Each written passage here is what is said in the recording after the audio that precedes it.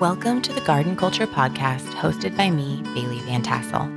I'm a self-taught gardener, busy wife and mother, and small business owner on a mission to live a garden-inspired life. Each month, we will explore what's going on in the garden and fields, as well as get to know incredible people who infuse their own lives with the magic of the garden. For more information on any techniques, recipes, or ideas mentioned here, please visit us at baileyvantassel.com/podcast. Hello, Happy New Year. Welcome back to the Garden Culture Podcast. This is Bailey Van Tassel, and I'm your host. I'm so excited to be here with you. So I am going to today tackle one of many sort of New Year's subjects. I hope you guys are not burned out on the whole New Year's concept, but I wanted to review the biggest lessons I learned in 2023. And then in the next episode, we will move into intentions for 2024, which I realize are going to be lagging a little bit, but I always feel like I need to be in the new year to really feel like resolute about any intentions. I know myself to know that that's how I am. So that's what we'll be doing here as well. But first and foremost, before we jump into anything, I want to remind you guys that coming up this Saturday on January 6th, I am having a free gardening webinar/workshop. It's just a live training on the 7 steps for your most successful spring. I'll be reviewing exactly what you need to do to get set up for this upcoming season. So there's a link in the show notes, or you can go to stan.store/Bailey Van Tassel and get all the information, save your seat. It's going to be amazing. I've got actually like a few hundred people signed up, and I'm really excited. So it'll be a big group of us really digging into it. So, okay, I've got 8 lessons for today that I'm going to review. Hopefully you guys can learn from my mistakes and we can just be in it together. So yes, let's dive in.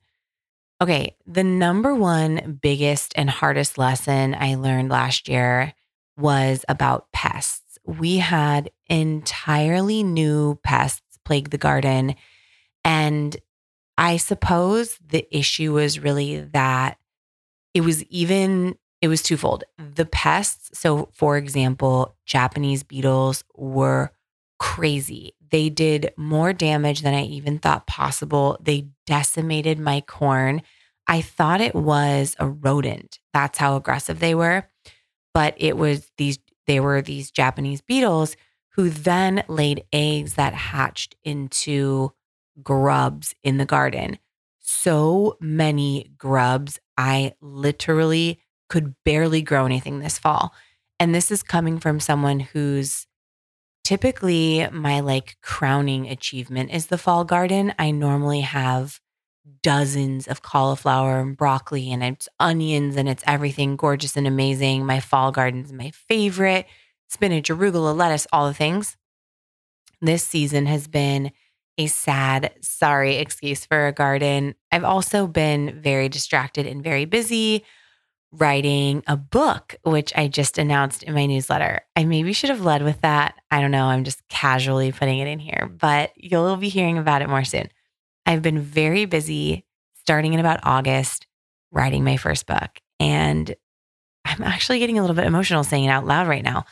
I just can't even believe those words are coming out of my mouth. I'm so grateful. I feel so honored to have this opportunity. But it has been a distraction, a worthy distraction from this season's garden. So I let things slide with the pests. And when you have insect pest issues, they can lay eggs, obviously, that you can't see or that are down in the soil, causing a huge problem. So coming up here in a few weeks, actually, I think I'm going to host a grub hunt and invite my son and his friends, each with a shovel in hand, to go crazy in the garden and see how many grubs they can catch. And I'm thinking of doing something like everybody gets a nickel a grub. I'll go broke. Or you will just feed them and it'll make it a competition or something fun. I don't know. But I have to get these grubs out. I have tried beneficial nematodes. I've tried plucking them out myself.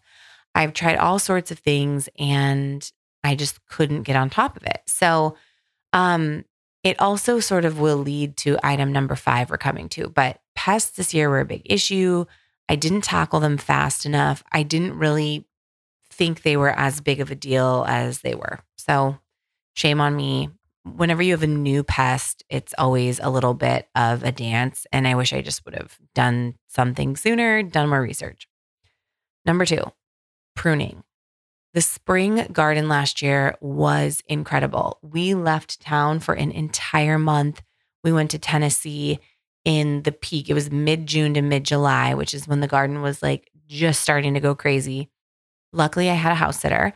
However, things got totally out of control. And when we came back, we had this luscious, amazing garden, but we also had overgrown tomato plants. A ton of the cucumbers just didn't produce because they weren't being harvested. Same goes for the beans. Like things were just in a little bit of disarray. I could have had a very well manicured, totally stunning garden if I had been staying on top of it every couple days and gotten a lot more harvest, but we were gone. And so that was just a little tricky. I absolutely adore my house sitter. She's a little new to gardening. So she was very helpful. She kept everything alive. She was really out there looking at stuff, but I didn't want her to feel like she had to like do my work for me. So I would be more aggressive about pruning early on. And speaking of Tennessee, when we were out there, a ton of the gardeners there are so aggressive when they stake their tomatoes. They cut all the suckers, they prune all the bottom foliage. So those tomatoes are just out bare with leaves on top.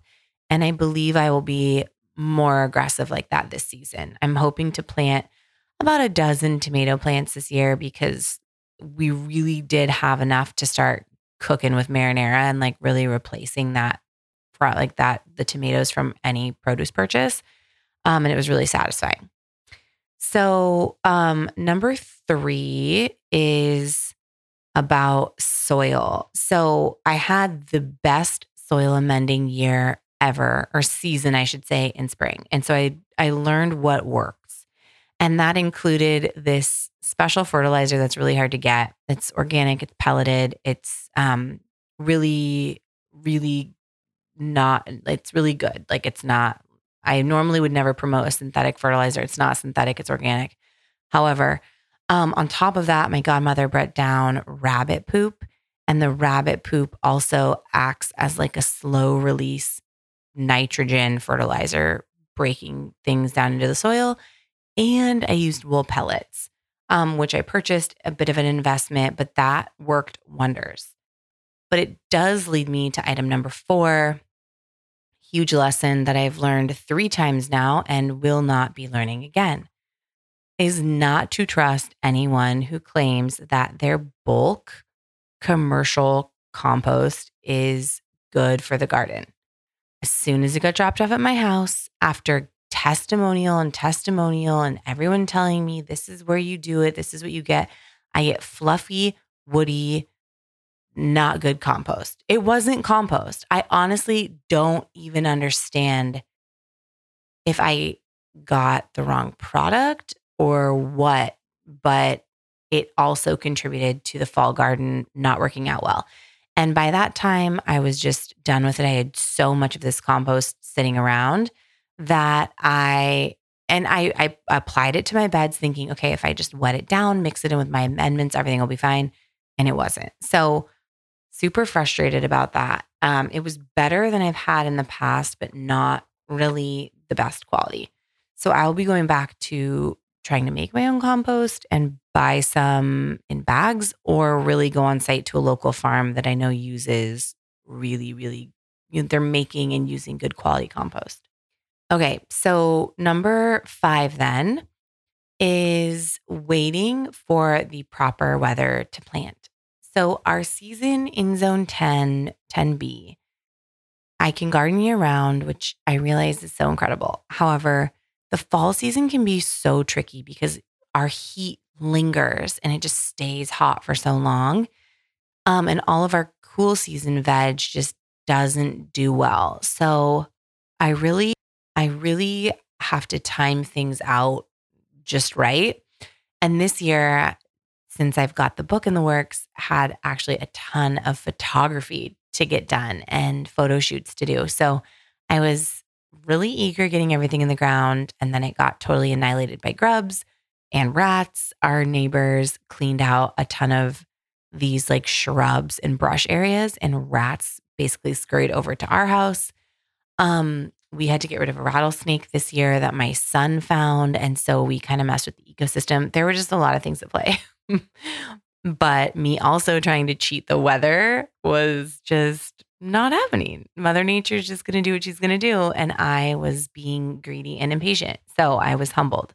I had to sow an entire second set of plants, and those also just performed just mediocre this year. So, um, always just follow the basics of your hardiness zone and wait to plant. I mean, in another year, I probably would have been safe. This year it was just hot and humid, much longer than I wanted it to be. So I jumped the gun. Anyways, I don't know if I'll learn that lesson ever, but that's the mistake that I made. Okay, number 6, you want to use the proper trellis for the variety of crop. That's not a problem I've ever encountered before. I've always judged the size of the plant well and been able to match it with the trellis. But this year, there were multiple plants I put in that just got so much bigger than my trellis could support. Some were tomatoes. I love these Rapunzel tomatoes, and they just went crazy this year. So instead of being 6 foot long vines, they were like 9 foot, and those are really hard to contain and then keep healthy. Likewise, I planted these really incredible beans. I let them just dry on the vine, collect the dry beans. They're so like precious to me. I haven't cooked with them yet, but those also got way taller than the trellis I had them on, and I hadn't even really thought about it, to be honest. So for this coming year, I will definitely know better and plan to put those beans or tomatoes on my arch, and then to get much, much taller trellises for everything else. So I just really kind of flubbed my trellising situation. Also, my cucumbers, I thought I could maybe get away with not even having a major trellis, kind of just letting them like flop around. Not a good call at all. And I had every single cucumber seed germinate. So I had way too many in the bed. But again, I was gone. So a lot of those came up and just kind of became unruly. So this beautiful, like TP shaped trellis for my cucumbers this year from Earth Easy. That is gorgeous, that I'm excited to assemble, and that will make everything better. So proper trellis for your plants. Make sure you do your research on how big the plants are going to be so that you can plan that out. Number 7, I needed to grow all of my squash much earlier in the season. And I kind of never messed this up, but this year I was running out of space in the spring. So I thought, you know what, I will try and cheat my season and start things a little bit later. Well, I didn't start them soon enough in that later time frame. So um, if you didn't know, summer squash and winter squash are both grown in spring, summer. It's just that winter squash can be stored to use in the winter because they've got like the harder skin. We're talking about like acorn squash, butternut squash, things like that. Even like delicata, which is my favorite. So I should have grown everything at once or succession sowed it like really midsummer ideally. And I kind of sowed everything late summer, early fall, maybe mid fall, even if I'm being honest. So I have these baby butternut squash that are the size of like the palm of my hand, and they're just not ripening all the way.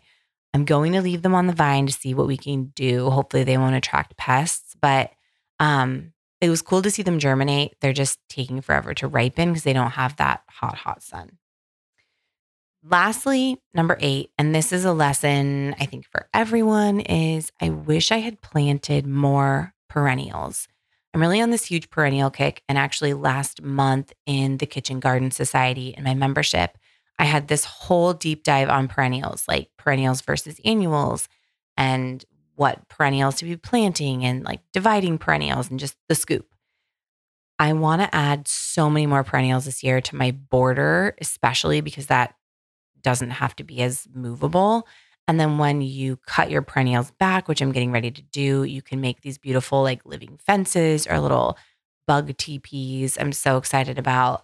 And then we're actually going to be expanding the garden to a different section of the yard where I can put a ton more cut flowers, which will be great for perennials. So more perennials because they're so good for pollinators, for bees. They're beautiful and they're so good for the ecosystem. So I need to be adding those and spending more time.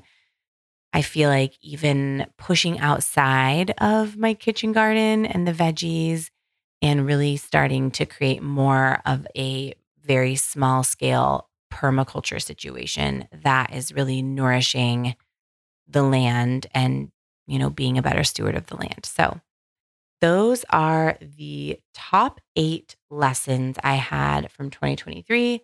Hopefully they help you not make the same mistakes or just think differently. And I hope that you are joining me in this free workshop I was telling you guys about.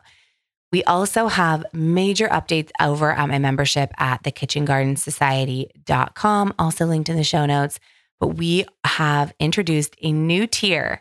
So I've always just had an all access membership that gives you exactly what to be doing in your hardiness zone: sowing, tending, tasking, transplanting, harvesting, daily inspiration, seasonal recipes, less timely lessons like the perennials I was telling you about.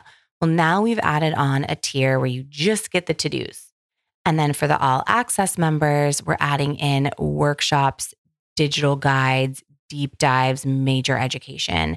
And then we're also going to be adding an exclusive members only podcast each month. So much good stuff. I hope you'll go check it out. thekitchengardensociety.com.